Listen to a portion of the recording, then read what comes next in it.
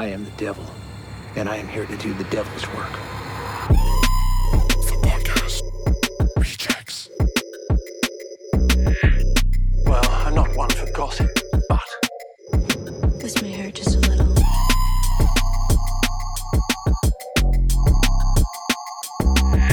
Whatever you do, don't fall asleep.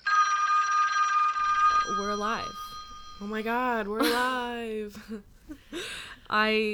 It's been so long since we recorded a podcast episode. I know. It feels like we've abandoned everything. Yeah, it's been like a month. Yeah, and I have to keep reminding myself that we have not. We've just been very busy Yes. and away from each other too. We were in different states for a bit. Yeah, we were traveling for Thanksgiving, got back, couldn't leave Yeah. bed for a little bit, at least personally. Just a little recovery depression. Yeah. We have like exactly a week to do 4 exams. Yeah. We're in the thick of it. Sure are. But let's get back to it. Let's get back to it. Do some fun stuff. Welcome. This is the podcast Rejects. I'm Spencer, of course, and sitting with Alaska as always. And this week we are doing a cold reading, slightly dramatic, of Ted the Caver, which is a Reddit story, right? No. So I'm going to give you some history. Okay. Ted the Caver is like an original creepypasta no sleep story. Okay. So if you don't know what those are, they are like internet scary stories that people write when you are on those subreddits or those websites. Everything is operated under the like umbrella of everything is true. Yes. So you can interact with these internet stories, but you can't be like good writing. Like you have to like interact with it in a way. Like that's what's fun, is you pretend that it's a true story. Yes. Ted the Caver is a very old one.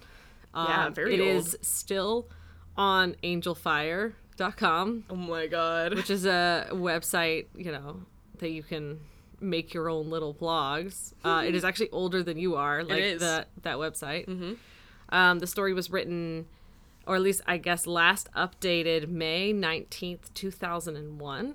Holy shit. So this is pre 9/11. Yeah, I wasn't even 3 years old yet. Still 2.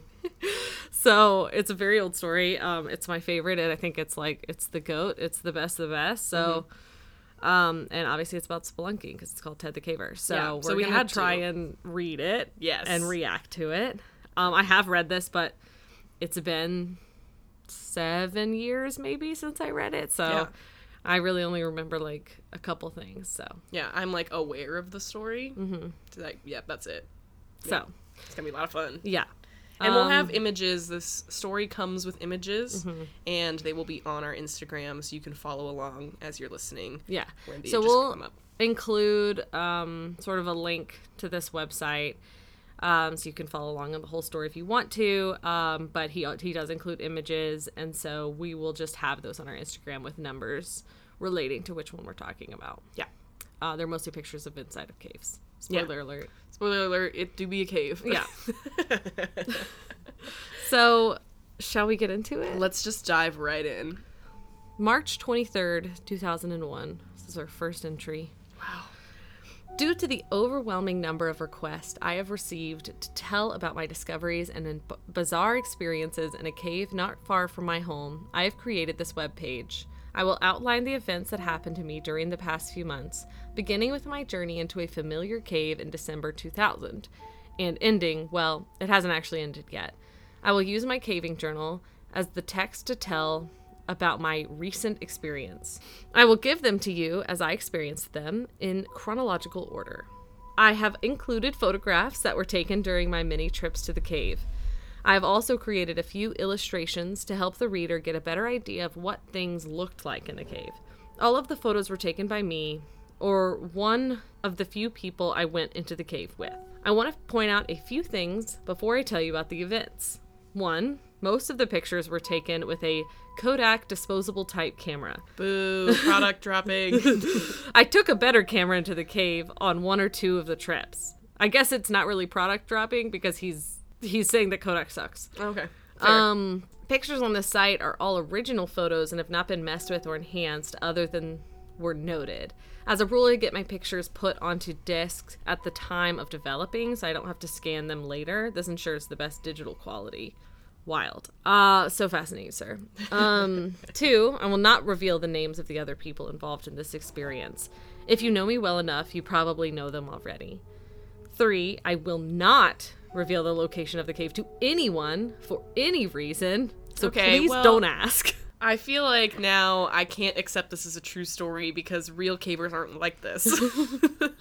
You know, They're like, everyone go into caves. no, that's not true because cavers are like, this one is just for me. Like, they don't want people to like also go a place that almost no one has been because that's true. like their whole thing is like Right, they want to penetrating virgins Yeah, and stuff. those virgin caves. I forgot.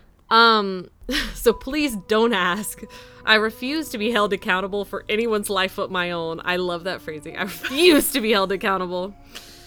I will refer to the cave as Mystery Cave. That is not its real name. Okay. That was clear. We gathered. Yeah. If you think these events sound far-fetched, I agree. I would come to the same conclusion had I not experienced them. I will try to finish the site as soon as possible. Check the date on the main page to see when I've made updates. To protect myself from people who might want to copy the site, I include the following. All text on this and following pages are my own words and copyright 2001. Ted, you don't have to say that. You do not have to say that. You automatically have copyright protection Yes. for your silly little internet story. Okay, Ted. Ted, why don't you look it up instead of being like, I do not give Facebook the permission to use my photos. Sorry, Ted. I know it's 2001. Internet was a different place, I'm sure. It was, yeah. So, on this next entry 2, he has sort of 2 different stories going on. Stuff taken directly from his caving journal, which you're going to read. Yes. Spencer's going to read it. And stuff that is him clarifying on the journal, which I'm going to read. Right. His, So. like, comments and things afterwards. Okay, so let's start with this first entry. Caving Journal, December 30th, 2000. B and I decided to get in one more caving trip before the new year, so we set our sights on Mystery Cave. Not a spectacular cave, but since neither of us had been caving in a while, it would be nice to go to any cave. Like roasted. Yeah. Not really spectacular, but Not a big fan of this cave, but I guess it'll do. There was a bit of excitement to this trip. There was a small passage in the lower portion of the cave that I wanted to check out to see if it was possible to get past. It had a small opening, but lots of air blowing out of it. Even though it is way too small to climb through, I had never even checked to see what was inside the passage. We got our gear loaded up and hit the road by 3 p.m. They're always going late in the day. I know that really stresses me out. I'm like, I just why do you feel like guys this do is that? an early morning activity. Yeah. Anyways, we got to the cave in great time, since B likes to drive fast. Edward. We anchored from the usual tree and began to rappel into the cave. I went down first and I got my gear together while B came down. I will refer to B many times. Okay. We've been caving together for many months now. He was injured in a caving accident a few years ago and was told he would never walk again. Jesus Christ, that is an intense accident. Oh my goodness. Through hard work and perseverance, he not only walks, but can get around very well in caves. Not a good idea. Just stop going in there. Don't go in caves. The trickier parts of a cave might slow him down a bit, but he can make it. He patiently works through an obstacle until he gets past it. You could just not. You could just do anything else. Are y'all gonna kiss each other? As for the reference to the small opening in the cave, there is a saying among cavers: if it blows, it goes. Oh my god, I hate that so much.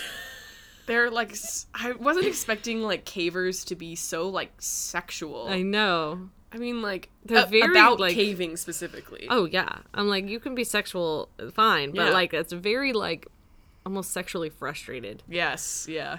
Meaning, if a passage has a good flow of air, it is probably worth investigating. After we explored all of the usual passages, we climbed down to check out the hole.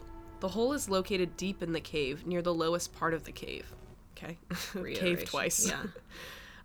Sorry, I don't mean to make this like a grammar thing. I It's know, just- but still, that's a little rusty. Yeah. It is on the side of the cave wall about 3 feet from the floor. To look inside the hole, I had to kneel down to duck under an overhang of rock. So he posted his first picture. This is picture number 1 on our Instagram.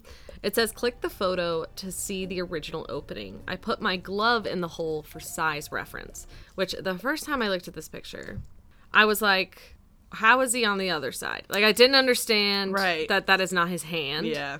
But, like, why is his glove so stiff in the shape of his hand? It looks... Like he had a mannequin hand that he put in the glove and then put the glove backwards into the hole. Yes. Okay, so I just want to say that if you come across a hole in a cave that is the size of your wrist, Yeah. and it doesn't matter if air is coming through it, Yeah. you were not getting in that hole. Yeah. You cannot transform into a guinea pig. This isn't Spy Kids. I'm like, this is not Oh, wait, Sky no, High. that's not. Yeah, that's what I meant to say. You can't do it. You got to stay on the other side. Jesus. Also, that's such a weird way of, I mean, I guess it still gives you a size reference, but I feel like when I'm thinking of like a reference in size, like with a hand, I would put like the hand next to the hole. Be like, look, there's the hole, so you can see the hole, and then just like, here's my hand next Not to like it for I reference. put something in it. Yeah, then I'm like, I can't see the hole. It's just a glove on the wall. Yeah. Which, like, okay, fine, I guess, but It's just as a weird choice. yeah. Just put your hand up.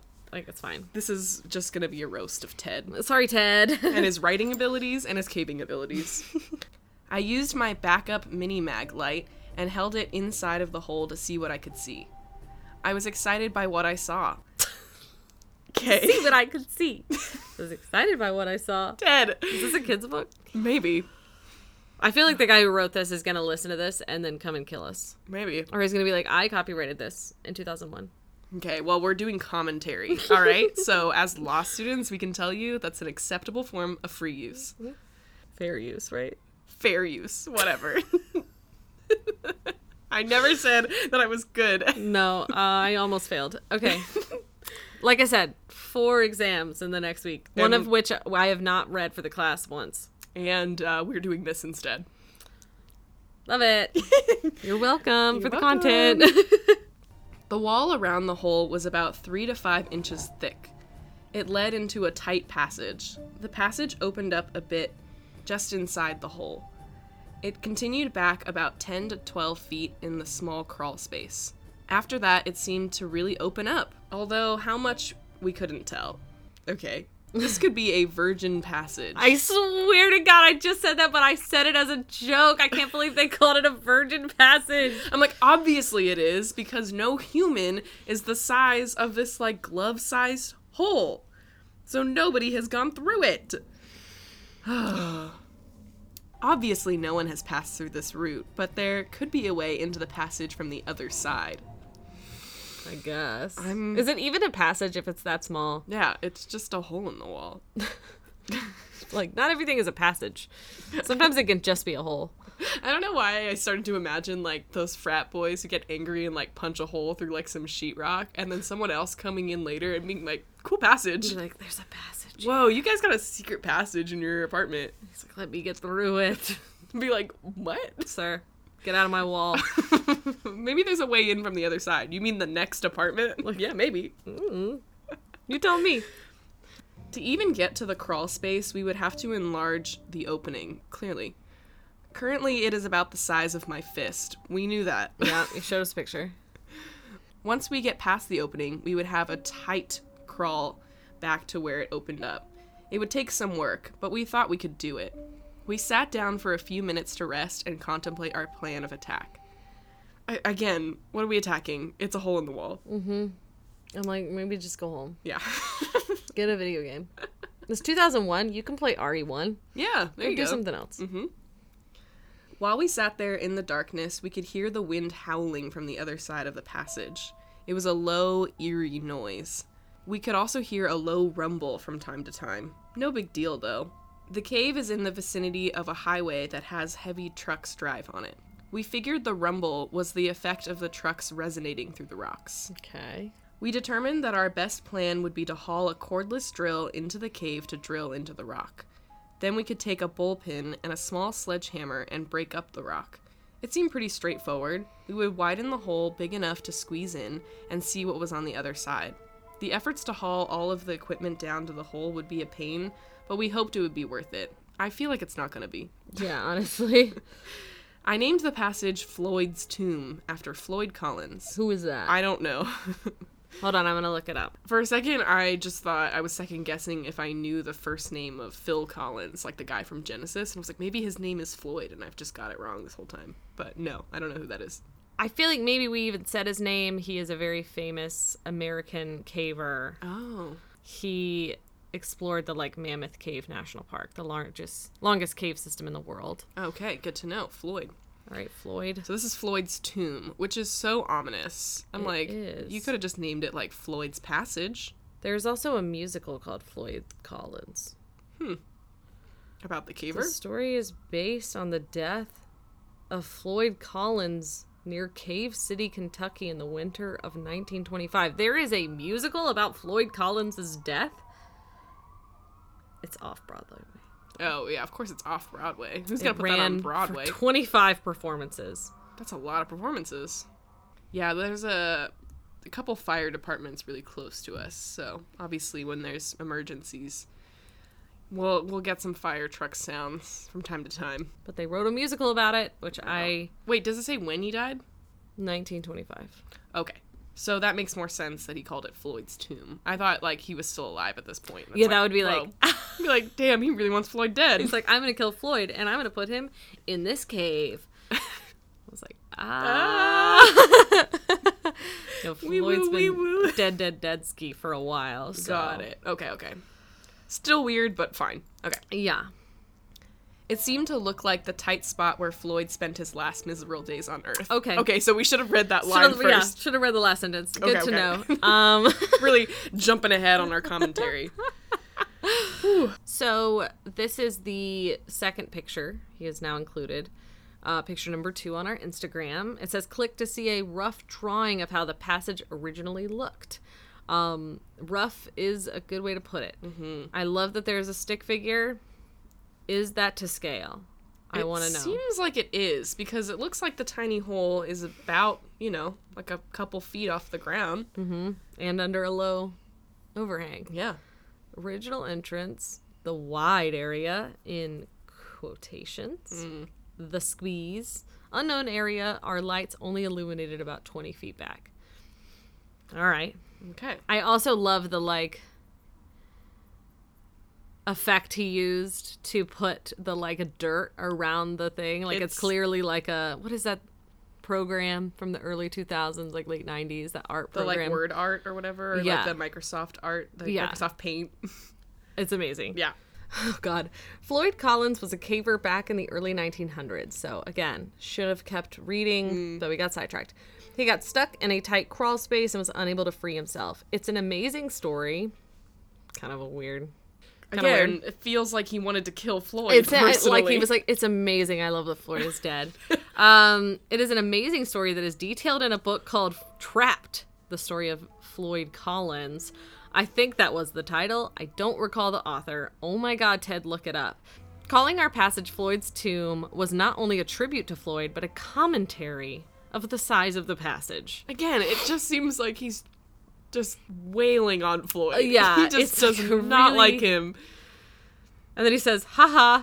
He wrote that. Oh my God, he literally did. In retrospect, it is funny how simple I thought it was going to be. I figured a few hours of work and we would be in. Had I known how long it was going to take, I doubt I would have begun the project. Honestly, me with my ADHD. Yeah. Had I known what I was going to experience in the cave, I never would have returned. We gathered up our gear and headed for the surface. Normally, I couldn't care less if I ever came back into this cave. There is nothing special about it, but now I was psyched about getting back and getting through. We hadn't even left the cave and we were planning our return trip. It's kind of like when you eat dinner and then you're planning your next meal. Hell yeah. But boring version. Yep. Because it's a hole in the wall. Mm-hmm. The rest of the journal entry talked about the climb out of the cave, our dinner, and our trip back home. Where B kissed me on the mouth. I'm glad he cut it all out, because I know it was going to be boring as shit. He's like, let's wrap this up. So this is the next journal entry from January 27th through the 28th of 2001. B and I were both excited to get back into the cave and get to work. I figured with about 4 hours of work, we could be in and see what was on the other side. We had arranged to borrow a DeWalt cordless drill to bring with us. Oh, actually, I think we have one of those. They're really nice. We're Ted. The lesson here is we're all Ted. I feel like we're all kind of Ted. I think we're all Ted. Stop. Okay. So fucking stupid. The same joke back and forth 6 times. We also had masonry bits to drill with, sledgehammers, parentheses 2. Just Could've say said 2 sledgehammers, yeah. Okay. To break up the rock, bullpins to insert into the drill holes, and a few other tools that we ended up not using. Just Thank like God he didn't go into descriptions a of them. Game Boy, maybe, for like when he's bored. Like a cool hat. Didn't really get a chance to use it. He's got one of those like propeller hats. And he's was like, well, the moment wasn't right. I didn't know how long I was going to be down there, so I did bring 6 pairs of underwear. 8 pairs of socks. Some tools we didn't end up using. I don't want to talk about it. Also, because we were watching Ted Lasso recently, whenever I see the name Ted or like think about Ted, I picture him. And then also because his friend is just B, I'm thinking of Beard, like Coach Beard. Oh my God. So these are the faces that I'm imagining with these two people. Did Jason Sudeikis steal these names? Be honest, Jason. Hang on. Jason. Okay, sorry. He's like completely unrelated and makes no sense. I stole it from Ted the Caper, copyright 2001. He read this and was like, 2 friends doing something that they're like barely competent at, but make it sports. Boom, flip it. Love it. Somebody tell this Ted because, he's got that copyright. He's going to wave it like, in Jason's I face. Copyrighted it. Sorry, Ted. Really sorry about that. He was right then, I guess, to mention it. Sorry.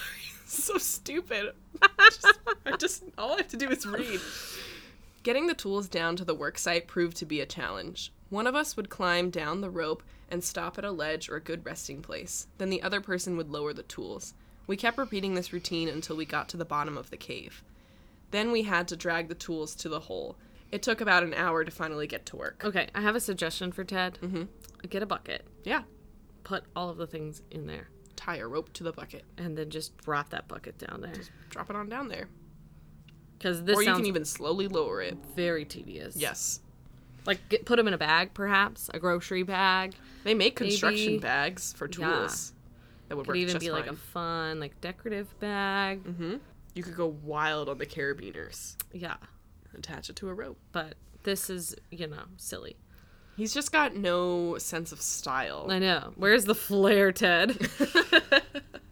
You gotta make this a performance. If you know that you're blogging this shit, put a little effort into it. Spruce yourself up.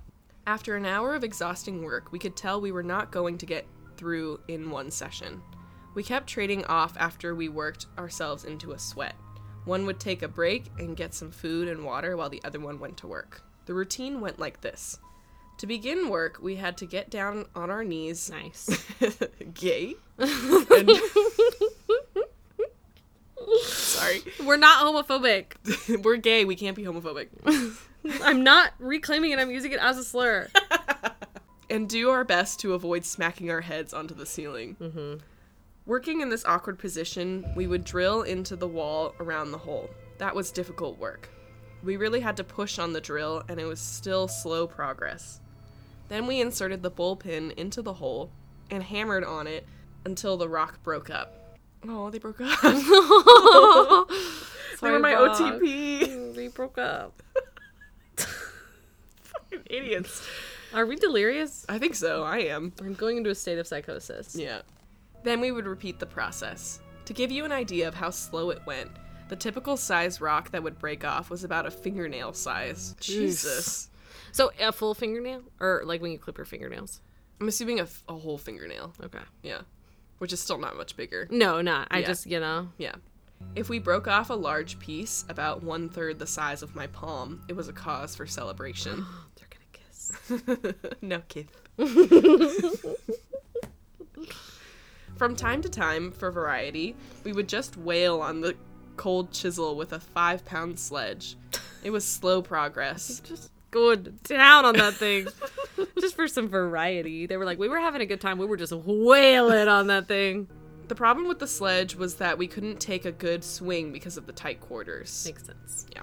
Even though we spent many hours and several trips working on the hole, we never did find a better technique for winding the hole. Maybe just to go home. The drill bullpen hammer got the best results for our efforts. We came up with some crazy ideas for breaking up the rock. Everything from TNT, in parentheses, never seriously considered. Why not? I know, honestly. To hauling a generator to the mouth of the cave and running an extension cord down to a jackhammer. Again, okay. Seems helpful. I don't see why not. Yeah. We even thought about using liquid nitrogen to freeze the rock and make it more brittle. He ended that with an exclamation point. Whoa. Also, not a terrible idea, all things considered. I'm like, they use TNT all the time in caves. Yeah. What's the worst that's gonna happen? It's gonna collapse. I'm like, Then you don't get to go in. You don't get to go in. And you're back where you started. It's fine. The universe is just telling you whether or not you get to go. Like, it's not like you're trying to get someone out. Like, it's Right. just a wall. Right. Blow that baby up. I also don't understand why they wouldn't just, carve away at some of the overhang. Give yourself some space. Honestly. To, work. Truly. Anyways. After a couple hours of hard work, we realized what our limiting factor was going to be. It was about then that our first battery met an abrupt death. We had a second battery, so we swapped them out. Thrilling. Great. Fascinating. I was on the edge of my seat. The second battery lasted a little longer because we hammered and chiseled a little more often and a little longer each time. Finally, after about 3 more hours of drudgery, the second battery died and we called it a night. Whew! We could tell that we had done some work in that cave, but it was not much. For the first time since we got in the cave, we sat back. Both of us took a break. It was nice to check out the results of our hard work. Then we noticed the howling again. It seemed to be a little louder than the last time we were there. We figured the wind was just blowing a little stronger outside. What we could not figure out was the rumbling. It, too, seemed to be louder and more frequent. This time we could not attribute the noise to trucks. The road that the trucks drove on was not very busy to begin with. At that time of night it should be dead, yet the rumbling continued. It seemed to be coming from deep within the passage. B said he would ask some veteran cavers what could be causing the noise. Get out of the cave. If I heard some weird sounds going on in a cave behind a tiny hole, I'd be like, If there is rumbling animals. in a cave, you're gonna get eaten. Yeah. It's like, there's some things I should not be fucking with down here. And even if it's a small animal that can fit through the hole, it's gonna have rabies. Mm-hmm. And if it doesn't, you're gonna have to get a rabies shot, which is several shots to the stomach, and it sucks. Yep. So maybe just go home? Seems like your options aren't great at this point. We didn't spend a long time admiring our work. We still had to haul the gear up and out of the cave. Again, why can't you just leave it down there? Because you're gonna have to come back and then put it back down, right? Yeah, it doesn't make any sense to me. I mean, if nobody's going to this cave, nobody's gonna find it. Anyways. Actually, we left some of it in the cave. Okay. I'm sorry. Sorry I need to about stop that, Ted. interrupting. I need to stop interrupting. It's like, if you just let me finish. Oh my god, can you let me do what I need to do? I'm gonna shut my damn mouth. He really put me in my place. It was still difficult work. What made it worse was that we were both exhausted. Our original plan was to be done with this cave and hit a couple of other caves in the area the next day. Wow, you guys are booked and busy. Honestly. Instead, we decided to crash at a nearby motel, charge up the drill batteries, and go back to the mystery cave. So now we have photo number 3. Click to see a photo of the opening after our first trip. I cannot tell because he did not put his glove. So I have no size reference for it this could one. be the same hole. I Yeah. really am not sure, Ted. Yeah, I'm like, why couldn't you just put the glove again? Maybe he tried to put the glove the same way, but because the hole was bigger, it fell. And he was like, well, it can't fit anymore. You gotta show a picture of the glove on the ground and be like, see, it fell. That would be so funny. My journal goes on at length about the night after we left the cave. Why? Why does he say it like he didn't write the journal? Like the journal wrote itself. It's just going on and on. God. Like, just fucking journal. We got a room. Dinner was excellent. I didn't sleep good despite the fact that I was exhausted, etc. What do you mean, etc.? Because I don't know what else you could be other than exhausted. Yeah. Was I it guess it was like after the good a dinner? list. Yeah, so it's like the room, the dinner, the no sleep, etc. Got it. Yeah, That's what they're talking about. Okay, understand. We both slept in, so we got a late start back into the cave. You started on the first day at 3 p.m., so I'm very concerned about what late start means. I'm thinking like 7. Yeah. The second day working on the cave went about the same as the first. We worked until both batteries had died again. We were still not even close to getting through. The howling and rumbling continued as the day before. Again, that would freak me out, and I would leave. I would be out of there. I don't even like wind howling in my own fucking house. Yeah. So this is entry 4, which is not an actual entry. It is a educational section titled On Caving. Before I continue with the next journal entry, I thought it might be helpful to the reader to explain a little bit about caving and about the atmosphere in the cave. As I reread and think about my descriptions of the cave, I notice that much of the language I use in my caving journal and the descriptions, or lack thereof, assume that the reader has a knowledge of caving and what it is like inside the cave. I expect all of our listeners to already know this because We gave you a great rundown. 3 whole episodes. In other words, I write my journals for me. All caps. Jesus. Okay, Ted. I will take this time to give a more detailed description of the cave. I will tell about what it is like while we work on the cave. And I will summarize our feelings up to this point. Aw, their feelings. I love this, like, thesis statement. Like, he's gonna, this great introduction. Mm-hmm. The cave was discovered, which is in quotes, which is concerning, several decades ago when construction in the area unearthed its entrance. From that time to the present, it has been visited by mostly locals in the area and avid cavers in the region. Beer cans can be found intermittently in the cave, mostly in the upper half. Very specific, like not just debris, it's beer cans. Okay. When Seems like a fucking narc over here, Ted. Honestly. Like, just clean it up if you're that, Annoying about it, Yeah. honestly. When the cave was first entered, it was probably beautiful. Probably looked like a cave. Yeah. Dust, graffiti, vandals, pigeons, and regular use have diminished its appeal. What? Dust? Like, What's with the pigeon drive-by? I don't think pigeons go in caves. I don't think so either. They're not really cave animals. Like, there might be poop at the, like, entrance when they're, like, flying by or whatever. Right, I was like, are you thinking of bats? Yeah. Bats live in caves sometimes. Also, like, dust occurs naturally. Like, there's dust everywhere. Yeah. Like, the cave has its own dust. Okay. Just dust it, babe. Yeah. Bring some little, some dust spray. Also, aren't you technically a vandal since you're destroying part of this cave? True. So. So maybe check yourself, Ted. There are still places in the cave where small formations remain undisturbed. Not the ones you've been to. You are actively damaging it. As a reminder of what the rest of the cave used to look like. They're just so, like, originalist. Like, it has to be me only. To enter the cave, one must have a good length of rope in order to rappel down into the rock. A nearby tree serves as a good anchor point. Once the rope is tied to the tree about 20 feet away from a small cliff, it can be tossed over the edge of the cliff to a small ledge 15 feet below. Cavers can then descend the short distance to the entrance. Once inside the cave, artificial light must be used. My light source of choice is a battery-operated, helmet-mounted light known as a tag light. Safe caving calls for at least 2 sources of backup lighting. For my backup lighting, I have a mini mag light mounted to my helmet and another helmet-mounted light in my pack, which I always carry with me. I also have glow sticks that I carry with me. Don't need to say that again. Carry with me, we get it. These are not considered good sources of backup light by some, but they are good for use for taking lunch breaks. And they could be used to get out of a cave if the other sources fail. I mean, even if they're not perfect, I feel like that's they're a still good light sources. Yeah, a good backup option. After a short climb over large rocks, the caver comes to a large pit. The same rope is used to reach the bottom of the pit. The drop is only 50 feet or so, but it is not free hanging. In other words, you can't slide straight down the rope, which is preferable. You have to snake your way around sharp rocks as you descend. The ascent is made more difficult for the same reason. The pit varies in diameter from about 10 feet to 3 or 4 in a few places. The walls are lined with a sharp white rock called popcorn. Like a popcorn ceiling, perhaps? Let me correct that. Oh, All right, Ted. okay. You wrote it. I was like, just erase it. It used to be white, but is now covered with dust and dirt that was kicked down from above by years of caving. He's very angry. God. The popcorn makes it painful to brush against the side of the pit.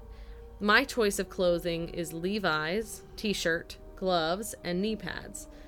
I usually leave the cave with a few scrapes, but at least I am comfortable when I climb around inside. The temperature is stable year-round. It feels cool in the summer and warm in the winter.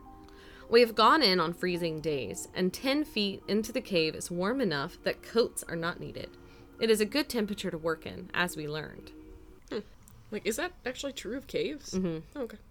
For this size drop, I usually use a figure 8 descending device. For the climb up, I attach myself to the rope using a Petzl. Petzl? Yeah, I guess. It looks like a brand name. It's a lot of branded content. Using a Petzl ascender, but I climb up on my own without using the device. Humble brag. It is there merely as a safety attachment in case I slip. Other cavers have their own methods of getting up and down. At the bottom of the drop, the caver gets to do some crawling for a while. They get to do it. Like it's a treat. They can crawl. Street. There is a small room about 6 by 6 feet.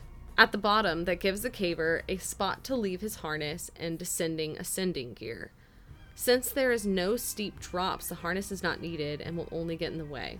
Once the caver gets down to the 6 by 6 room, he can take a break under a ledge while the rest of the party comes down.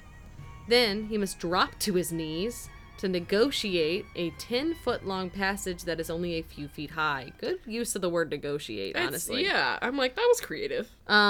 This is where the knee pads come in handy. Sure, okay. The floor is covered with a soft dirt, intermingled with bits of broken rock from above.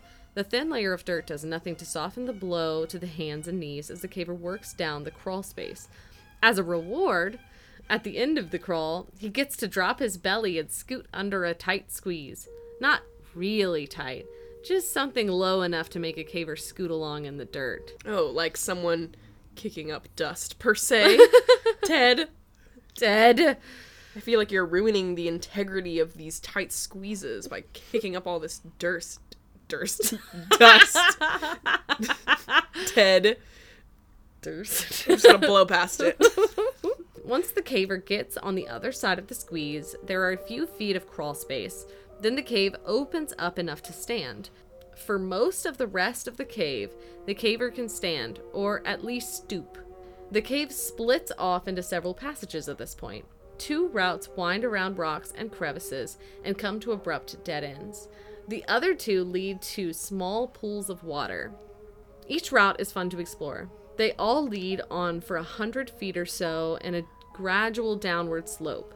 Most of the time, the caver can walk upright in the passages. Other times, he will have to climb over large boulders or occasionally crawl on hands and knees. Water is a common occurrence in caves.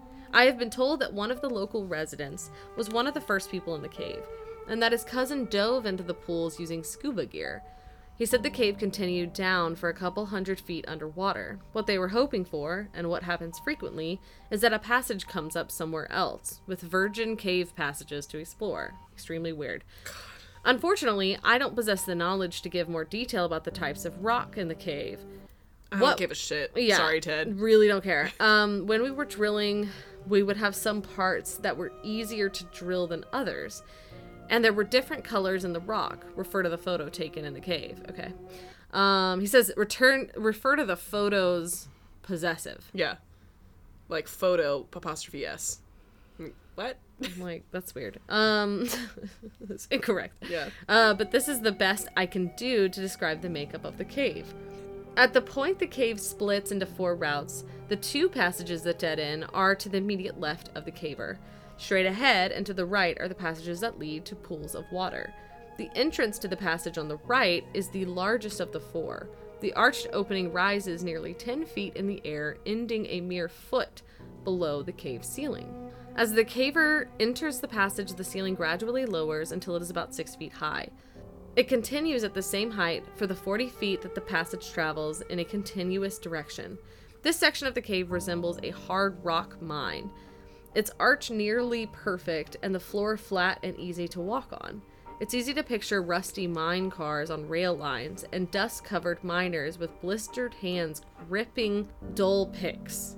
The pseudo-mine comes to an end, and the caver is once again forced to drop onto hands and knees and get reacquainted with the floor of the cave. This time, the cave lasts about 20 feet. The floor is sloping gently downward for the first half of the crawl. Then it gets fairly steep and slippery. Able-bodied cavers can still climb carefully down the slippery slope. When I go with B, I carry the end of the rope that we use to get down to this point. I usually need to tie another short length of rope to the first rope to make sure that he can use it to reach the bottom. The crawl lasts a few feet beyond the bottom of the slide. Over the next 10 to 12 feet, the caver slowly begins to regain the standing position. This is so long. Oh my god. After walking a few feet and climbing down a short drop-off, the cavers arrive at a small level area which has a passage leading down immediately to the left. The passage ends 75 feet later at one of the small bodies of water.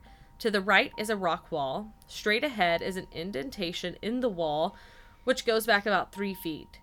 On the wall at the rear of the indent is a small hole, about the size of a softball.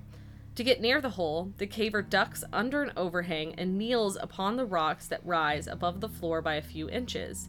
By the time the caver reaches this point, he is either warm or sweating, and the first thing he notices is the cool breeze blowing out of the hole. It was my recognition of this hole as a potential doorway to unexplored portions of the cave that ultimately led to this telling of my experience.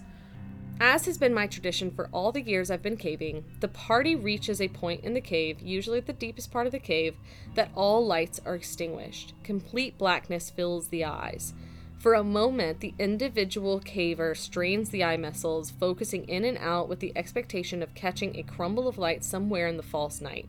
After several futile moments, the caver turns his head at the sound, perhaps another caver, only to have the other senses return and then heighten. The sounds, smells, and feeling that have been overlooked to this point come racing to the caver in perfect detail. The pain of their own behind sitting on the cave floor, the smell of dust, sweat, and guano. The sound of modern material shifting on age-old rock as cavers attempt to find comfort in this solid foundation. At the back of every caver's mind at this time is, what if? What if a person had to climb out of this cave with no light? Would he make it? Would he find all the turns and bends which got him to this place? If not, would a rescue party find him in time? The depth of darkness recognized at this time is something that is rarely experienced outside a cave. Many first-time cavers erroneously declare that they have to hold their hand to within 2 to 3 inches of their face before they can see it. The truth is the human eye is incapable of seeing in an absence of light. If they did not hear something coming towards them, they would feel it before they saw it. Complete and total dark. This exercise is a great way to remind people to take backup lighting. It's very ominous. Yeah. As we proceed to work in the cave, we developed a system pretty early and little changed in succeeding trips. The first time in the cave, B took first shift at chipping away at the opening. After about a half hour, he needed a break, so I took over. He told me what worked best, and I continued doing the same. We would try new things from time to time to use new muscles, but usually stuck to the same method. We would use the masonry bit and press on the drill as hard as we could and drill out a hole in the rock. Safety glasses and dust masks were worn while working.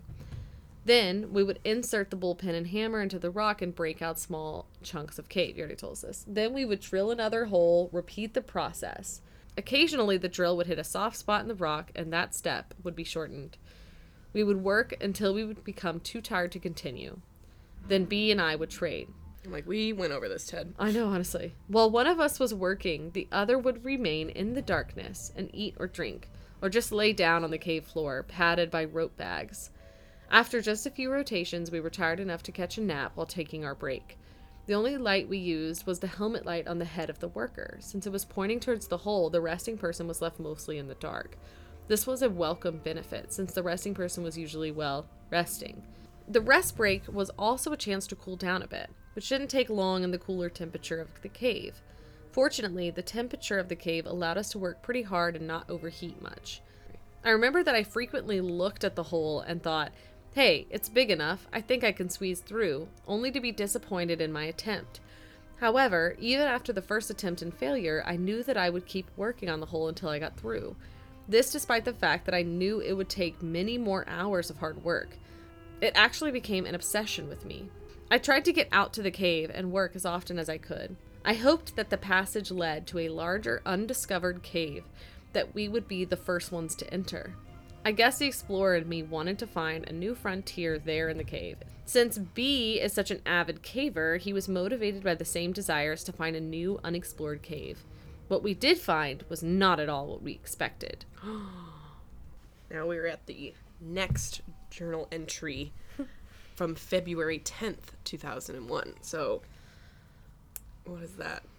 So it's about like 13, 14 days since the last journal entry. Yes. Oh, see, I need to stop interrupting Ted. Scarcely 2 weeks had gone by. That's so funny. And already we were on our way back out to work in the cave. We admit we have become obsessed with the idea of getting through the passage. That may be a sign of how exciting our lives really are. I don't think so. That's funny. I think he's saying that his life is like really boring, so like that's why it's exciting to get through a hole in the wall, and I find that hilarious. Oh, Ted. Oh, Ted. Sweet Ted. Okay. It's not that we think there is going to be something great beyond the passage. We just like the idea of being the first humans on the face of the planet to set foot in a virgin part of the cave. Ugh. Although, if we found a hidden treasure, that would be fine with us. That's cute. I like that. So I won't say no. I'm gonna twist my arm about it. We got a late start and drove part of the way in the dark. God, you guys, like, just go in the morning. I mean, maybe they have jobs, but, like, Jesus. When I tell people that I go caving at night, they wonder why. Oh my god. Again, Ted is reading my mind. Ted is right here in my brain. Damn. You know, I'm taking every chance to shit on Ted, and he just throws it right back. He is so quick. They don't stop to think that it is always night once you're inside the cave. You know, you got me there, buddy. He's like, it's dark anyways. He's like, it's always night. All the way out to Mystery Cave, we talked about new ideas to speed up our work. B also told me he talked to some caver friends of his that came up with an explanation about the rumbling noise. They thought it might be the sound of water deep within the cave, possibly a waterfall. That's actually a really great explanation. That makes a lot of sense. They couldn't really explain why the noise seemed to come and go. To me, it is just one more reason to get through, so we can solve the mystery. This trip, we took B's dog, Whip. She's a Jack Russell Terrier. I had a Jack Russell growing up, so I really like them. Whip. Whip. What a good name. Yeah, it's a great name. They're fast as fuck, too, so. I was not at all concerned about taking the dog into the cave. We have taken her before. She answers the call of nature before we go in. Good for her. And then waits until we get out again. Also, she is well behaved inside the cave. We simply had to lower her via custom-made harness. Aw. Until she reached the bottom of the main drop. Adventure dog. Yeah! Then she negotiated the rest of the way on her own. She loves to explore, but won't go out of our sight. Great dog. Mm-hmm. She doesn't have a light attached to her, so she has to wait for us. Another reason I didn't mind bringing Whip along, because we had planned on putting her in the small hole to see how far in the passage she would go. No! Don't put Whip in there. You are going through all this work. It is your obsession to get through this hole, to fit through this hole. You are not using a dog as your If this little dog guinea dies, pig. I'm gonna kill myself. Yeah. That might give us an idea of what is on the other side. We knew that if there were a drop-off that we couldn't see, the dog would turn around and come right back out. We thought we might have to do some work on the hole before even the dog could get through. So now we posted picture number 4. It says, click to see a picture of B's dog, Whip, near the entrance of the cave. Aww. She's so cute! She's so cute, little Whip. Despite working in the dark of the night, we were able to rig up and get down pretty quickly. We didn't take as many tools as last time. Plus, we left some in the hole so we wouldn't have to haul them out and bring them back in again. Smart. I did manage to get 2 more batteries for the drill, for a total of 4. Math. Yes. Thank you for that. It's like, unless you were wondering, you dumb little idiot. To keep up. And I'm like, Ted, I am. Do my best, Ed. Also a few more masonry drill bits. Even with the dog, we made good time getting down. Then something bizarre happened that I can't quite explain. He says that I can't quit explain. Yeah. But I rolled with your punches, Ted. I got it. You can cut that out. I just wanted to mention it. No, I think that's funny. The dog began exploring as soon as we let her off the rope. She was in hog heaven, sniffing and darting around our feet. She would run from one person to the other as we made our way back to the work site. At the point the cave splits into 4 passages, the dog seemed to run out of juice. I don't know why you wouldn't just call her Whip. Yeah. Something Anyways. the dog. Yeah. She just stuck right by either Bee or me. That seemed kind of odd. As we progressed further into the cave, she would only stay by Bee. She seemed edgy. Maybe she seemed on edge. She's not edgy. She's not a punk dog. She's fucking edgy, dude. Whip is so fucking edgy. She She's was a little smoking a edge cigarette. lord. She got a mohawk down there. Like she saw something she didn't like. As we approached the short drop-off before the hole, she stopped and would only come further after we coaxed her. The hair on her back stood on end. It's a bad sign, Ted. That you gotta go. Dogs know what's up. Snoring. It's like pitter-pattering now. I would just like to apologize formally for Jackson snoring right next to the microphone. Yeah. I don't have the heart to move him, so there's just gonna be snoring in this. Yeah. Sorry. It's fine. The snoring is funny to listen to, like, while we're recording this with no music. Finally, as we got to within 20 feet of the hole, she began to whimper and hide behind Bee. Oh, poor little Whip. I know. Her tail was between her legs, and she was cowering down on the ground.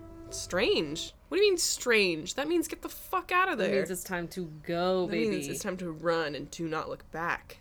I have seen her square off with dogs twice her size, but now she acted as if Satan himself was lurking in the darkness. Probably because he is. Satan's just back there in that hole like, let me out, please. Let me out. I figured there must have been animals that used the cave as a home, and Whip smelled their scent. Too bad it upset her, because there was no way she was going into the passage.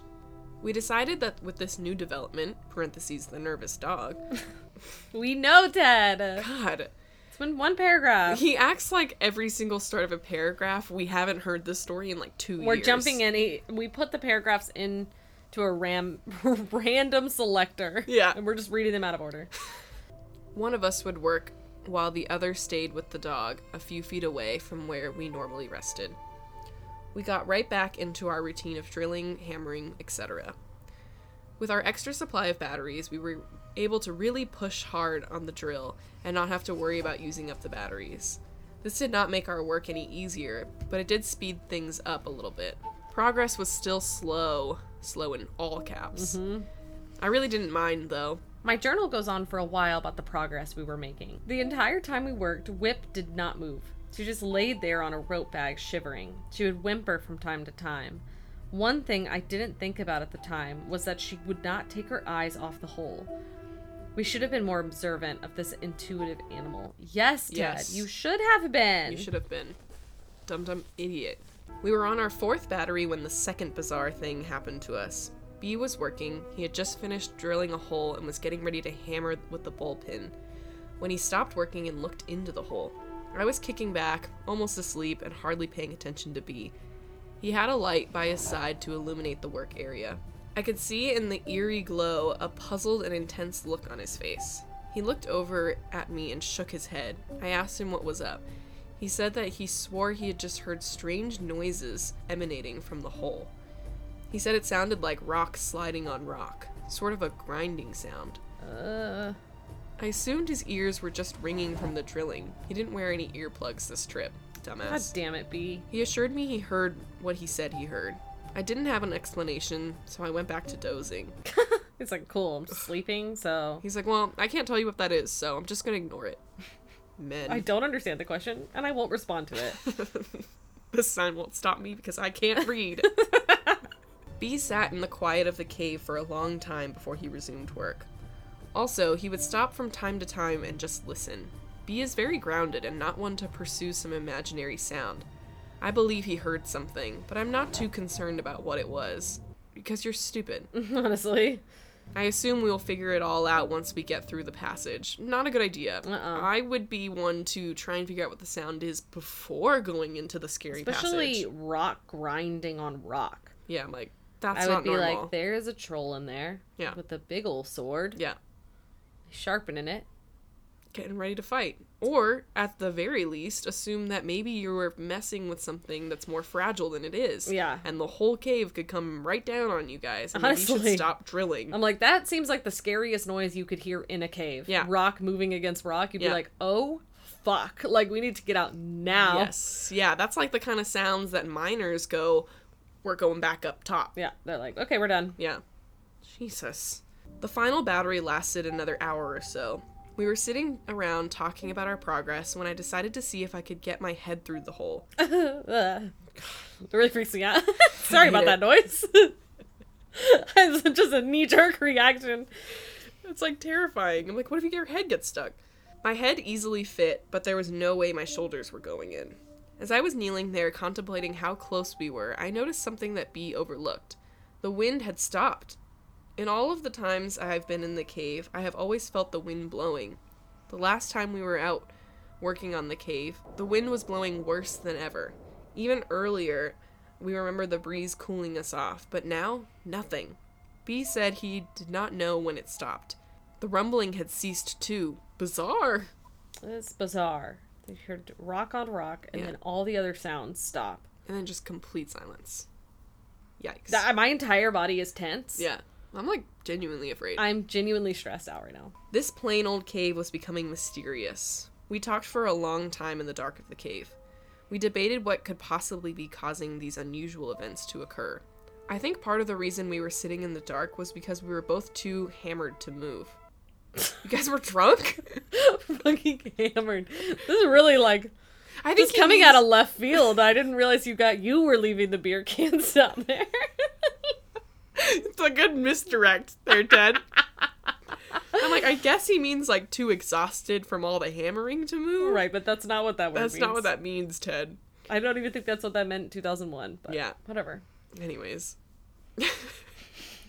Just fucking drunk as shit. It's like, no wonder you're hearing all these noises. You're drunk. We could come up with no reasonable explanation for the strange things happening in the cave. After sitting for at least half an hour, we slowly loaded up our gear and started for the surface. Whip could not have been happier to get out of there. Again, listen to the dog. Truly. Once The dog again, is like, fucking thank you. yeah, he's like, I've been telling y'all. he's like, let's never go back. What have I been saying? Once again, we left some of the tools in the cave. We just put them in the hole. Not enough people to use the cave to worry about. Plus, we were too tired to care. We made a lot of progress this trip. It helped to have the extra batteries. We have a long way to go, but it's sure nice to see how far we've come. So now we have the fifth picture. It says, click to see our progress on the hole. Again, where is the glove, Ted? Where's the glove? We need size references. You can't start with a size reference and then just abandon it. Honestly. The rest of the journal, he always ends it with this, like, we need to know. The rest of the journal entry talks about climbing out of the cave, getting a room in a motel, nice, and crashing. We were beat. Crashing is in all caps. Yeah. In retrospect, I can't believe how casual we were about everything that was happening in the cave. To be honest, not much is happening in the cave. It's not much is happening, and also, Ted's the only one being casual about it. Whip is like, fuck no. Yeah, even B is like, starting to be like, something yeah. is not right. Yeah. At the time, the only thing we could think about was getting into the passage. Again, I feel like you're speaking for the room, Ted, Yeah. and you're not conferring with the people around you. I'm like, I just keep wanting to say Beard, but I'm like, let Beard speak. Yeah. What does Beard have to say? Everything else was just a minor distraction. I do recall thinking it would be nice to get in and see how the mechanics of the cave worked, where the wind was coming from, what was making the noise, etc. Now, weeks later, I think of my ignorance and naivety and shiver, and a shiver. Okay. So this is entry number 6. I do want to clarify that we're going to switch it up a little bit. There is still the difference between his journal and then his notes on his journal, but because there's so much from his journal, one of us will just read an entry and we'll go from there. Yeah. And I'll just clarify when it's supposed to be his journal. Cool. Sounds good. So this is March 3rd through 4th of 2001. Cool. It took us 3 weeks before we got back out to the mystery cave again. Our attitudes have changed a bit since we first started the project. In the beginning, we looked at the whole thing as a fun adventure. Since the last trip out, we found ourselves taking a more serious approach. Like it's like a job. Okay. On the drive out, this time our conversation was a little more subdued than before. We hadn't talked much since the last trip. Not for any reason, but scheduling conflicts. Okay, Dad. Maybe that's just you. Maybe B's getting a little annoyed with you. All right. It's trouble in paradise. Instead of discussing ways to get through the passage, we found ourselves talking about rational explanations for what was happening. Should have been doing that from the get-go. Mm-hmm. Neither one of, especially considering you haven't changed your, like, ways of doing it. Yeah. You should have moved on to, like, what's happening. Yeah. Neither one of us had any ideas that would explain the unusual occurrences we experienced on the last trip. We were amused to find out that neither one of us had talked much about the trip to other people. This is a complete reversal from the other trips. Ted is just boring everyone in his life about these fucking caves. It has been fun to report to friends and family about our progress. It is always fun to tell people about the tight squeeze we are going to have to go through to get into the passage. I swear to God, they're not having fun. Wait, I'm so confused by this because he was like, oh, this is funny because we're not updating people. And we usually update people. And then he's like, but it's fun updating people. Yeah. So, like, which is it? Maybe he thinks, like, Ted's talking about caves, like, at, like, 10% less is, like, to him, like, not talking about it at all. But everybody else in his life is like, dear God, when will Ted shut up about caves? Most people have little desire to voluntarily subject themselves to incredibly tight spaces. Yeah, normal people. Actually, neither do I. Ted, but I will do it in order to get to the other side. Good motivation. The other side, it's just more cave. It's just more cave and probably a monster. Honestly, I'm like, there's something back there. Yeah, or some bats with rabies. Honestly, you're gonna get fucking rabies. You It's already not found fun. the guano, so you know there are bats. Truly. We left town early in the afternoon to beat traffic. I don't really recall what time we got to the cave. Like I said, the mood was subdued. Right. We got rigged up and started down. Obviously, B left the dog at home this time. Great. I'm so glad the dog's not in danger. And me too. We took essentially the same gear as the last time. We left some of the tools in the hold to save our backs the agony of hauling the extra weight. Even with the gear, we got down in good time. We usually have a good system for getting up and down. There was only one minor mishap this trip. B scraped his arm on the descent. Not real bad, fortunately. He waited until we got all the way to the hole to patch it up. It was just a superficial cut. While he was getting the wound cleaned up, I started working. We both took note that the breeze was back and the rumbling was present. We had 4 fresh batteries and 4, or maybe 3.5, fresh arms. Good joke, Ted. I had high hopes this would be the day. It started out pretty slow. When we first started working on the hole, the thickness was about 3 inches. As we enlarged the hole, the thickness had increased. As a result, our progress had become slower. Slower than already glacier pace. God. Still, we continued with as much energy as we could put into the work. This hole was big enough, at least, for me to put the hammer into the hole for reference. Then put the camera into the hole and take a picture of Floyd's tomb. So, this is picture number 6. It's definitely bigger. There's a whole ass hammer in there. Yeah, when he said he put the hammer in the hole for reference, I was expecting, like, the picture to be, like, of some of the wall and the hole and then the hammer inside. Yeah. This gives me no frame of reference. It definitely does not. And also, I thought with the way he said it, that he put the hammer in for reference, and then took it out, and then put the camera in to take a picture of the inside of the hole, which is not what happened. Which would have been 2 good pictures. I'm like, one for the hammer reference of the size of the main hole, and then inside to, like, see the rest of it. I'm like, this gives me nothing. Especially because with the map, it says, like, basically right inside the hole is the wide area. So I'm like, is this the wide area? In which case you have done nothing? Yeah. Or is this very confusing. Really, like, how big the hole is, in which you've been understating how much work you've been doing? Honestly. Anyways. It's been nice to see the pile of broken rock below the hole get bigger and bigger. Why aren't you moving it away from the hole? I say, why aren't you cleaning up after yourself? We have both realized that we are just going to have to put in a certain amount of work in order to get through. So we just got down to business. We don't Just now realizing how much work you have to do? honestly. Like, isn't that the whole fun of it? You get to roll around on your tummy. We don't usually talk much while we work, since one of us is making a lot of noise with the drill or hammer. Break times are used to chat momentarily about whatever topic pops into mind. Are you explaining to us how human interaction works, Ted? Is Ted an alien? Maybe. Be honest. He talks like one. The breaks take place whenever the guy that's working decides to switch roles. Okay? I feel like we've heard this like 5 times. No. We both put in some pretty good work sessions. I have a little more stamina than B, humble brag, but he gets just as much done in a shorter amount of time, due to his upper body strength. Okay, just kiss him already. We still celebrate the small victories we encountered along the way. Whenever a section we've been working on crumbles, we cheer. On the rare occasion that a fist-sized rock falls from the entrance, we whoop and holler. I want to kill myself. This is so boring. I'm just like, we get it. We understand. That's one small chunk of earth that no longer separates us from... ... whatever lies on the other side. I'm like, yes, that's the interesting part. I don't give a shit about your stupid little rocks. Honestly, I feel like you already explained this to us. So I'm a little, like let's go. Yeah. Pace it up a bit. Exactly. I still harbor the fantasy that there is a hidden entrance on the other side of the passage. And years ago, Spanish explorers hid their treasure in the cave and sealed up the entrance. Spanish explorers? Where are you guys? Honestly, I was like, are you in Central America?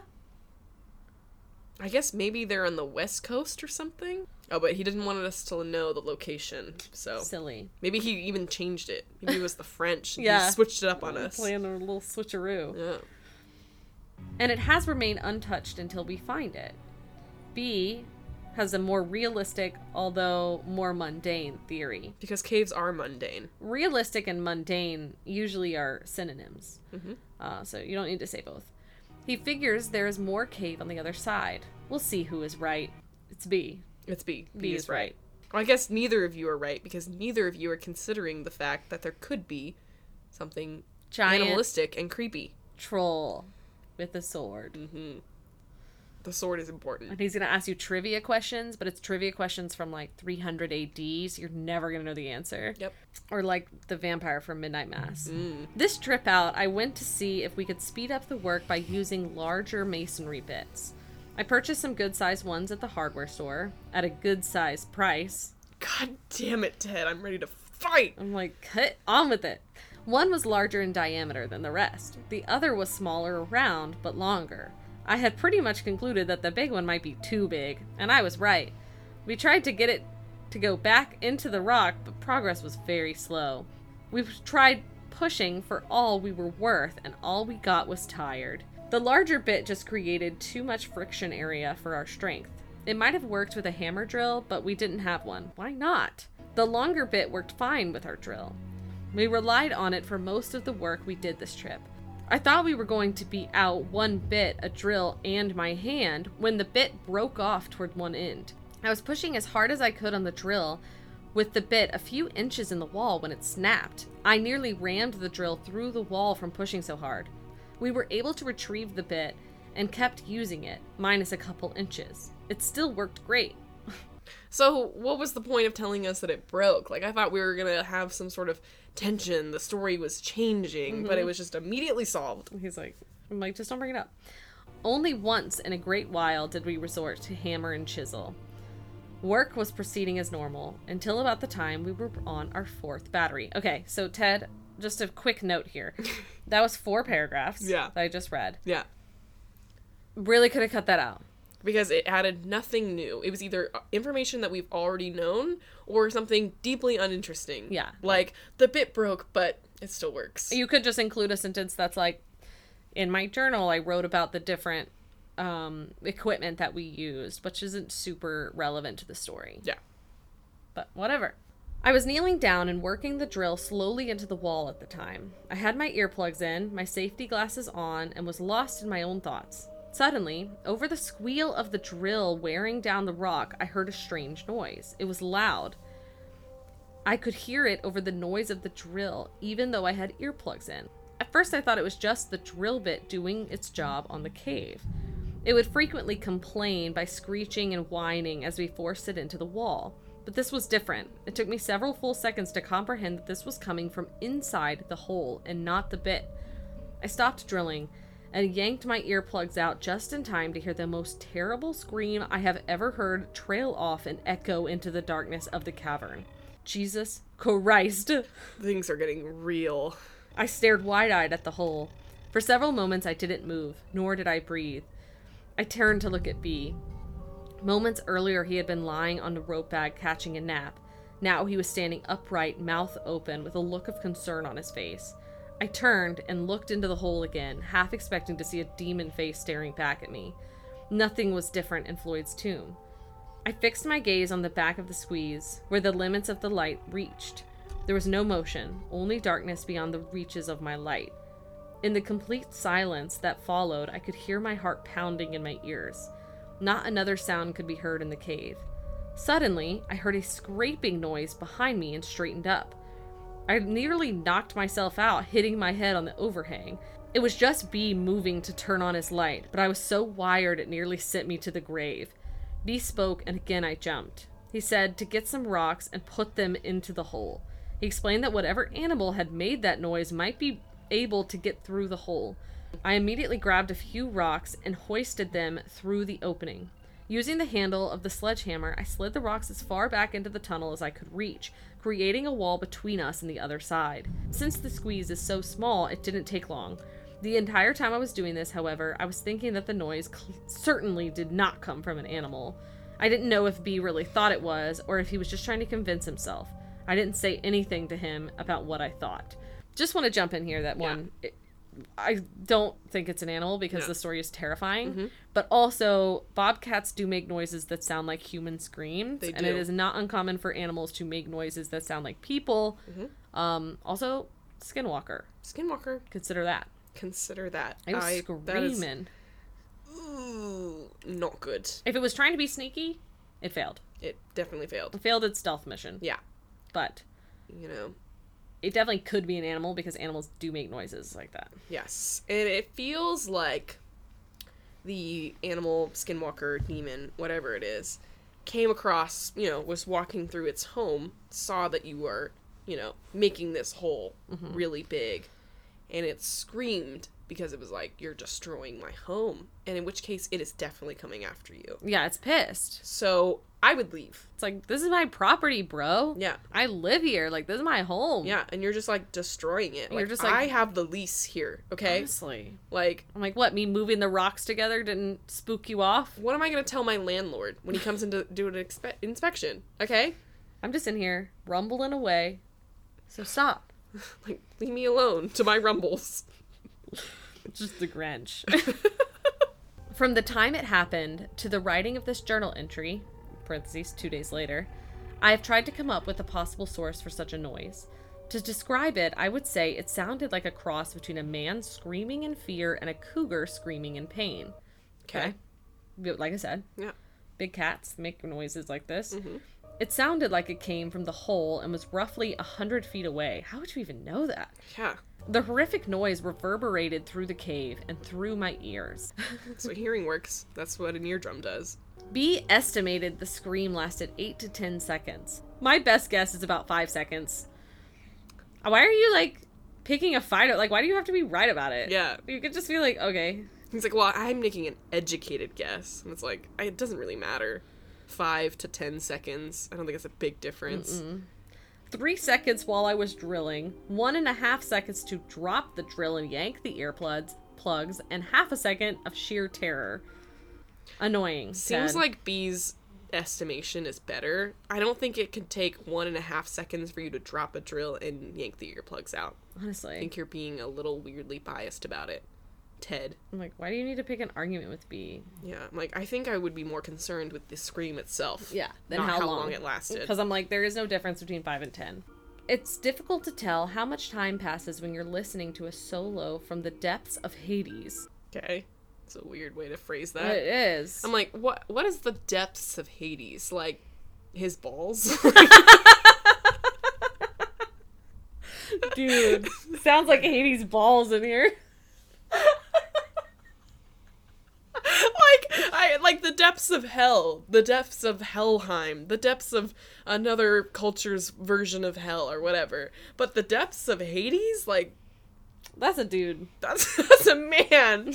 Like, deep within Hades' fucking ball sack did that scream come forth. I mean, I guess that is a pretty detailed picture. Okay. Yeah, okay, I understand now. Yeah, never mind. Good I'm sorry, words. Great job. After I filled the back of the passage with rocks, we just sat there listening to the silence. My breathing was a lot more rapid than usual. Neither of us spoke for quite some time. Finally, B suggested we get back to work, but keep an eye out for movement in the hole. We put a light in the passage that shined to the back of Floyd's tomb. It was only at this point that we realized the wind had stopped again and the rumbling could no longer be heard. Wait, sorry, I have to interrupt for a second. Mm-hmm. How are you putting a light in the passage that shines to the back of the tomb if you have now just blocked up the passage I was with confused rocks? by that too. I'm like, you mean to the rocks? Okay. I'm like, that could also explain why you don't hear the wind / rumbling. Mm-hmm. To say I was nervous would be an understatement. Me too, Ted. Me too. I'm I'm filled with nervous. anxiety. I didn't say anything to B, nor him to me. Back to drilling. Back to drilling. B took over the work, which was fine with me. I wasn't exactly worn out, but I didn't mind being further from the hole. He is just at all times ready to undercut B. He is ready to let him die first. It seems like you do not care about B. I'm like, you guys have like weird relationship issues. Yeah. B would stop from time to time and listen. I just sat, watching him with my light on. I wasn't close to the entrance to the hole, but I found myself looking behind me down the passage to the still water. Every time my light would cast an unusual shadow, my heart would jump. My imagination was running wild. Oddly, B seemed less concerned about the strange noise than me. I think he meant seemed less concerned than me about the strange noise, because Yeah. it seems like he's less concerned about the noise. Then he is about, Ted. Yeah. And I'm like, why would he be concerned about Ted? After a short time, he seemed to be focused entirely on getting through the passage. I was still straining to listen above the sound of the drill. I heard nothing but the now familiar sound of carbide on stone. As I contemplated the possible scenarios which might play out on the other side of the passage, I found myself strangely getting somewhat excited again about going through. It might have been fatigue taking its toll on my mind, or the thought of something valuable on the other side. Oh my god, Ted! Ted, it sounds like it's just stupidity emanating from your dumb man brain. Honestly. Like, what do you think is the something valuable that's over there? Like, do you think someone sent a weird monster creature to protect some treasure? Is he going to be really good at manipulating the stock market or something? What are you going to do with this monster? Because clearly it's God. not your friend. Yeah. Is he hoping that it's like a magical creature that could somehow transfer its magical powers to him? And then he would have powers? Like, what's the dealio here, Ted? Honestly. What's the end game? What's the goal? What's the intention? What are you trying to manifest? My thoughts were broken when B let out a yell, possibly a cuss word. B. This is PG rated. He Did you cuss? Dude, this is so not like you. Wait, did you say the F word? Or did you say the S word? He said, damn. The D word? And you just said it out loud like that? I am telling on you. I'm telling Hades. He said the drill battery was dying, but he hadn't quite broken off a large relative, in parentheses, section he You was could have working just on. said a relatively large section. Again, the way he says large relative is like he's like fucking with B. He's like, well, it's large for you. Like For the he's stuff like, that you're breaking off. like he's insecure about size. And I'm like, where does that come from? Are you tiny, Ted? Do you have a tiny little pee-pee? Tiny Ted. He set the useless drill aside and picked up a hammer and bullpen. He started wailing away at the hole created by the bit. After nearly 10 solid minutes of hammering, he sat back against the rock, sweating and nearly out of breath. The bullpen was still protruding from the cave wall.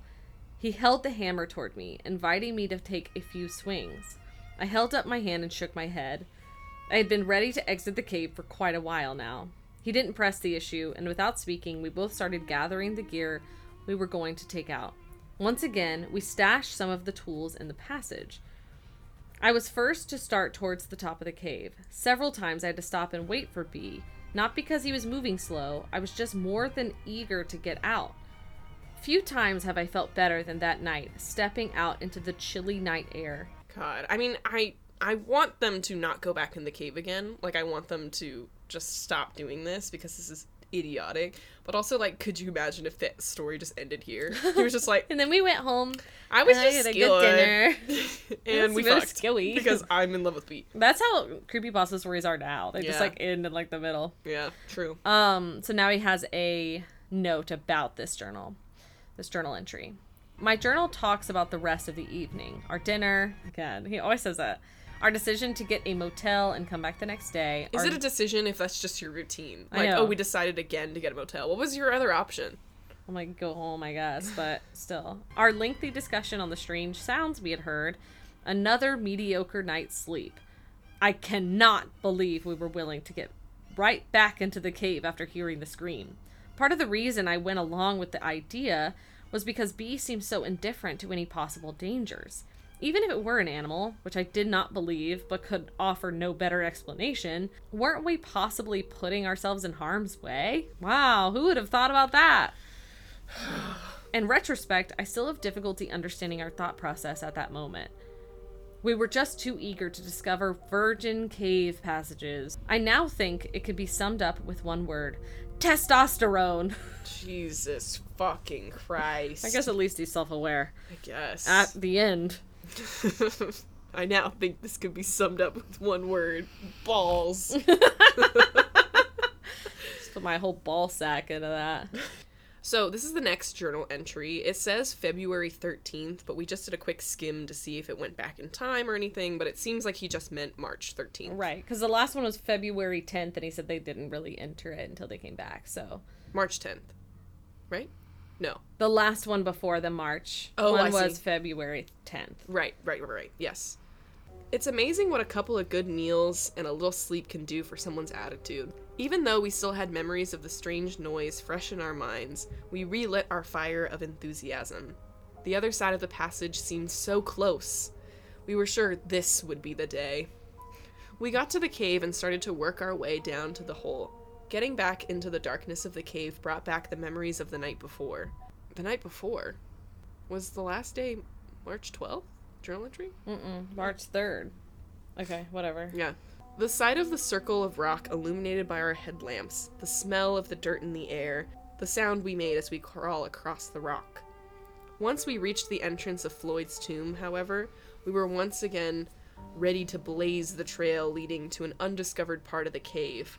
We immediately noted the presence of the breeze blowing out of the hole and the rumbling. The bullpen sticking out of its hole was an obvious sign of where we needed to begin our work for the day. B took over where he left off the day before. I took up residence in the same spot I occupied the night before, even though I was already well rested and wanting to start work. B was making the hammer sing with each blow. After a mere 2 or 3 minutes, he let out a cheer.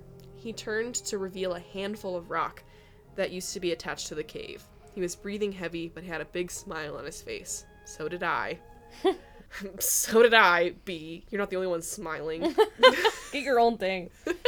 For the time, the strange noise had been forgotten, and the vision of success captured our attention.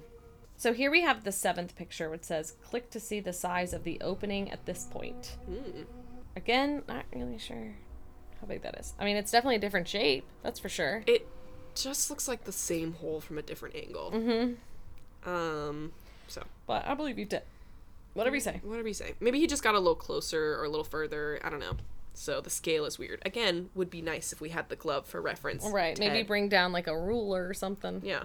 The lower left-hand corner of the hole had been giving us grief because of the thickness of the wall at that point. We felt that if we could just remove that corner, we might be on our way inside.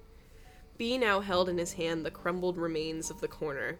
Our excitement consumed us as we examined the hole. I took the hammer and pounded away at the surface of the hole. The idea was to remove the jagged edges that would take their toll on my skin. The size looked right.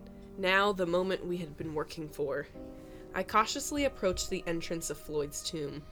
I decided the best way to enter the small hole was to place one arm over my head, turn my head sideways, and slowly work my way in. I soon determined this was not going to work. The hole was small. If I was going to make it in without widening the hole anymore, I was going to have to put both arms over my head in a diving position, turn my head sideways, and slip into the tomb. I hate this so much. This is so scary. I'm like, it's just you're begging to get stuck. I'm like, just work more on widening it. Gotta hold your hand, Jude. I'm scared. The width of the entrance was the limiting factor. Yes, clearly. That's what you just said. The height was sufficient. The arms overhead position flared my shoulder blades out, but there was still room to get in. Plus, the arms overhead gave me the best squeeze side to side. I'm gonna vomit. I hate this. I hate this so much. In order to enter straight into the hole, I stood on my feet and bent over to get level with the entrance. My knees were bent and the position was uncomfortable, sort of a semi-squatting position, bent at the waist with arms overhead. Plus, I had slightly turned my upper torso to the left in a counterclockwise rotation to negotiate the angle of the entrance. And then this is a note. Notice in the last photo that the entrance generally slopes up to the right. I got my arms through the entrance with minor scrapes. Next came my head. By keeping it turned sideways, I was able to get it in, for the most part, up to my shoulders. When I got to my shoulders, I could feel the rocks touching all around my shoulders and chest. It was not stopping me, but I was definitely scraping many surfaces of my body. Again, that's not wide enough then. I don't like it. I decided to push through, keeping in mind that I was going to have to come back out eventually. The pain was not too bad, and I was in. Well, my upper body was in. At least I could get a good idea what the tomb was going to be like. So now we have image 8, which she says, here's a flattering photo of my best side. Notice the size of the area we had to work in. The ledge overhead was an obstacle. I hate this picture. Yeah, it's Ted, terrifying. stop it. Ted, get out. Once inside the tomb, I had a few inches all around me in which to position my body. This was the largest part of the passage, and it was conveniently located right at the beginning of the crawl. That gave me a little room to get positioned to crawl further into the passage. Inside the tomb gave me a whole new outlook of what it was going to be like to crawl through. Even though this was the largest part of the crawl, it was still small. I could move my head around freely, but every direction that I turned, I was staring at the wall of solid rock. When I spoke to B, my voice sounded muffled, like I was talking into a small box. I could rest my chest on the passage floor, but the rocks were uncomfortable. I turned my head to look further ahead, but couldn't see past the wall of rocks I had built the day before. Why didn't you take those out if you knew you were going to be crawling in? Honestly. The squeeze towards the end of the passage was closer now and appeared even more narrow. I didn't know if I could squeeze through or not. I knew it would be close. I wanted to crawl further into the passage. First, however, I had to work to get some of the loose rocks that were lying in the passage floor out of the way. I was disappointed to find out that most of the rocks that looked loose were actually attached to the floor. I was hoping to be able to just scrape them out of the way. I had pushed the sledgehammer into the passage before me, so at this point I used it to push the rock, in quotes, wall we had made further back into the passage. Then I dragged the sledge back and forth across the floor to move any loose rocks or break up the solid ones. By sliding the head of the hammer under the squeeze, I determined the narrowest part of the squeeze was about 7 inches high. I figured we would have to do some work before I could slip through. The entire time I had my head in the passage, B was just kicking back, listening to my descriptions and progress reports. And this is a little note that he wrote later. At some point, he snapped the photos shown above. Thanks, B. I'm like, I don't know. I have the instinct to, like, read it with malice. I know, me too. I was thinking that too. I was like, Thanks, there's nothing B. that's happening, but I think it's like, Yeah. thanks, B. Thanks Because a of, lot. like, he's just made weird, like, pointed remarks about B before. I just feel like they have beef. They do. But he also wants to kiss him. Yeah. Anyways, those are my personal notes. Back to the journal. Up to this point, the size of the passage was not too big of a deal. I was in an incredibly small passage, but only my upper body was in, and since it was the largest part of the passage and my arms could move freely, I was pretty calm. Then it was time for a push. I slid the sledgehammer up as far as I could reach. Since my body filled the entrance, I could not slip the tool out, so it was easier to push it ahead. In order to rotate my hips to the proper angle to enter the hole, I had to lean my upper body on my forearms, use my feet to climb the wall outside the hole, and slowly, in quotes, crawl into the hole.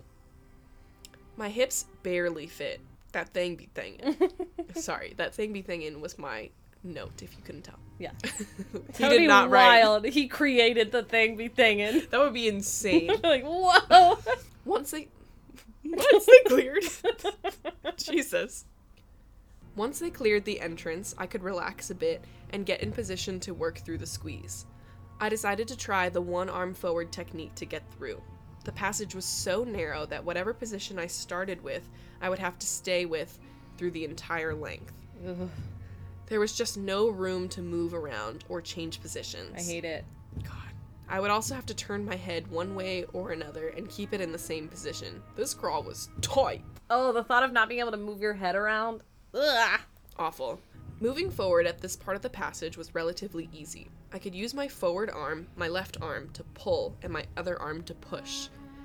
At the same time, I would wiggle my body, trying to arch as much as I could to keep my chest off the rocks.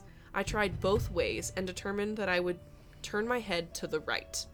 It felt the most comfortable. That also makes sense too if your left arm is up. Like, I would want to not be like looking at my armpit Yeah. to the right. I began to learn things as I went. What are these things? The cave is teaching him math. I determined that It is a troll with trivia. Well, at least he's getting some learning out of it. I love that He's getting for a good Ted. education from this troll.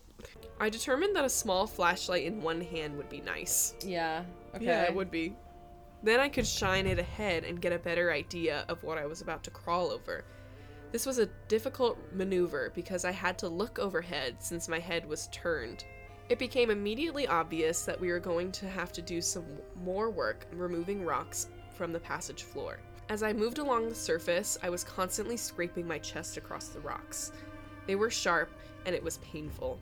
Occasionally, I would cause a rock to slide along under my chest and actually wedge me between it and the top of the passage. I hate that. Awful. I would then have to back up and either try to move the rock to the side with my cheek. With your cheek? Oh, using a sweeping motion with my head. Or back out and move it with my forward hand. My little trip into the passage represented a major milestone in my caving career. I love that career is in In quotes. quotes. Like, he can't even call it a career. Which Yeah. I guess that's kind of good. I Yeah. don't know. Just, like, knock his ego down a peg. When I began caving, I did not feel overly comfortable going through tight spaces. You shouldn't, because that's not normal. Even the little squeeze at the beginning of this cave was an obstacle to overcome. By pushing myself and forcing myself to try narrow passages, I have become much calmer about tighter spaces. I hate this. Shouldn't be. Still, this passage represented a new benchmark in small spaces. I feel like this is weirdly body checking. Like, okay, you're skinny, I guess. Like, Skinny legend Ted.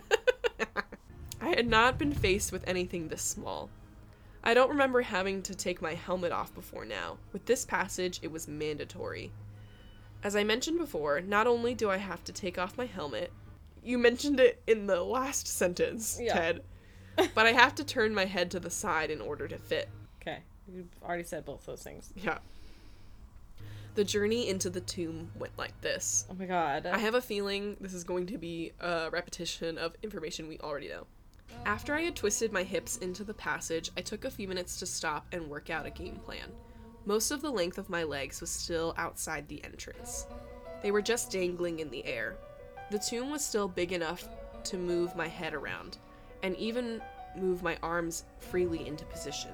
It was larger than the rest of the passage, but not by much. It was like sticking your head into a box. Okay. Okay, what does that mean to me? At least I could take my head out of the box, Right. Ted, and not have to freaking, climb back out of a cave. Everywhere I looked, there were rocks. Not surprising, you're in a cave. You were in a cave surrounded by rocks. There's gonna be rocks.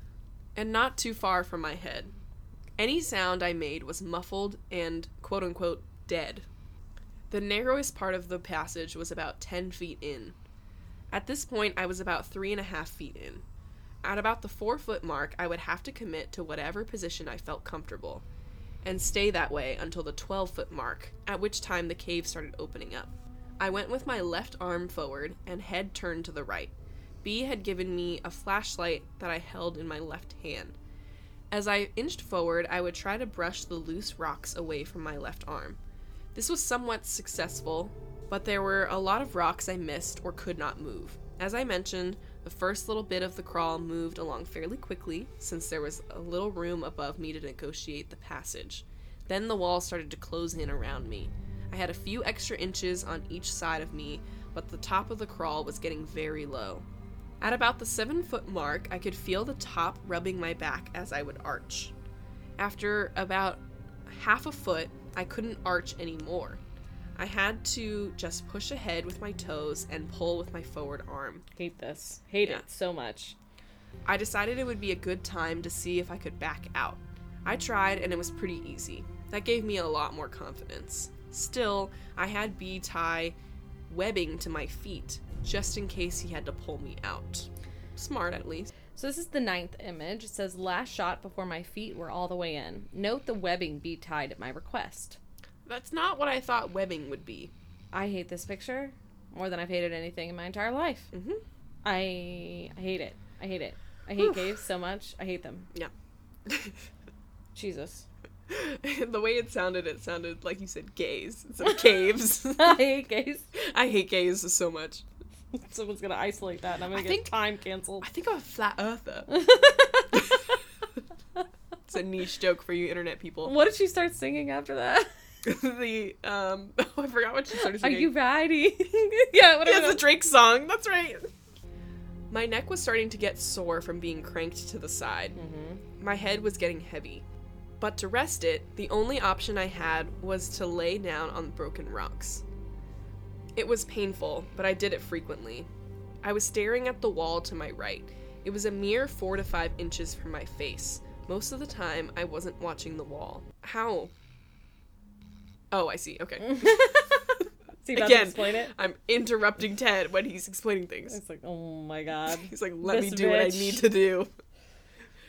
Either I had my eyes closed, which I sometimes do when I go through a tight spot, or the light wasn't shining in a direction that did me any good. It was very quiet in the tomb. You hear that, Jude? You gotta be quiet for this part. No more rumblings. Some of the snoring is getting louder. It's like he's trying to block out our talking. It's like, stop talking. I'm trying to sleep. He's like, I'm dreaming. It was very quiet in the tomb, other than my own breath. I was breathing heavy from the effort it took me to move. Oh, okay, Jude, your snoring is actually okay. We'll just say that it's Ted's breathing. Yeah. Okay. Thankfully, the breeze was present and cooled me off. By lifting my head and carefully touching the ceiling from time to time, I could gauge the size of the passage that my body would soon pass through. Much like a cat using its whiskers to gauge an opening in a fence. Are you a furry? That's so specific. Are you a furry? Ted? He is. Ted, He is. be honest. Maybe that's why him and B are having beef, is because he tried to introduce, like, furry stuff into their sex, and he's like, that's not what I'm into. Like, Yeah. I'm not here for it. And B is afraid of animals. Yeah. Just He's like his dog. Yeah. I love this backstory we're inventing. While lying in the darkness in a passage deep within a cave, one is in a unique position to ponder. Oh god. A mountain literally resting on top of me, the entire earth lying below. One tiny movement of earth and I would cease to exist. Or worse, to recognize the fear shared by Floyd Collins as he laid there, trapped for days deep within the heart of Mother Earth, incapable of freeing himself from his earthen prison. I don't know why I just imagined him like salivating while saying that. He's like, just imagine how afraid Floyd was.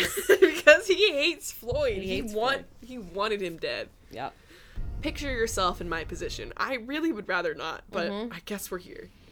Lying on your stomach, your left arm is extended over your head. Your right arm is at your side, having only a few inches in which to move. Your arms and hands are sore and bleeding from crawling/pulling yourself across broken rocks. Your entire body is resting on the rocks. Your neck gets tired of holding your head. off the rocks, so you gently rest your cheek on a rock to rest. Once you start again, you have to push with your toes to scoot your body forward, sliding across the rocks. After moving a few inches, you are breathing hard and having to rest. As you inhale, you can feel your back pressing hard against the top of the squeeze. It takes several minutes before you recover enough to press forward. The entire time you're lying there, you think about how you're going to get back out. And what if? Ugh. Well, that's pretty much what I was going through at that point of the passage. I hate that, Ted. Hate that for you. And here's a little note that he added after. I decided that this would be a good time to throw in a photo of the quote-unquote squeeze. The photo was actually taken on a different trip, but it shows how tight things were at that point in the passage. Notice my head turned to the side, not by choice, we know. And you can see how I would rest my cheek on the rocks. You can also see how difficult it is to look ahead of me. My arms are pinned to my side. I later determined this would be the best position. There is virtually no space between the top of the passage and my back. Tight! Not for the claustrophobically inclined. Gross. All right, so this is picture number 10. Ted is very scary looking. When I reached the point where my back was rubbing and I could feel with my head the passage was not getting bigger, I knew I was most likely not going to get through. Still, I decided to give it one more push. I bet that's what fucking Floyd Collins was thinking. Yeah. And then he got stuck. Think about Floyd, huh? He's like, I am.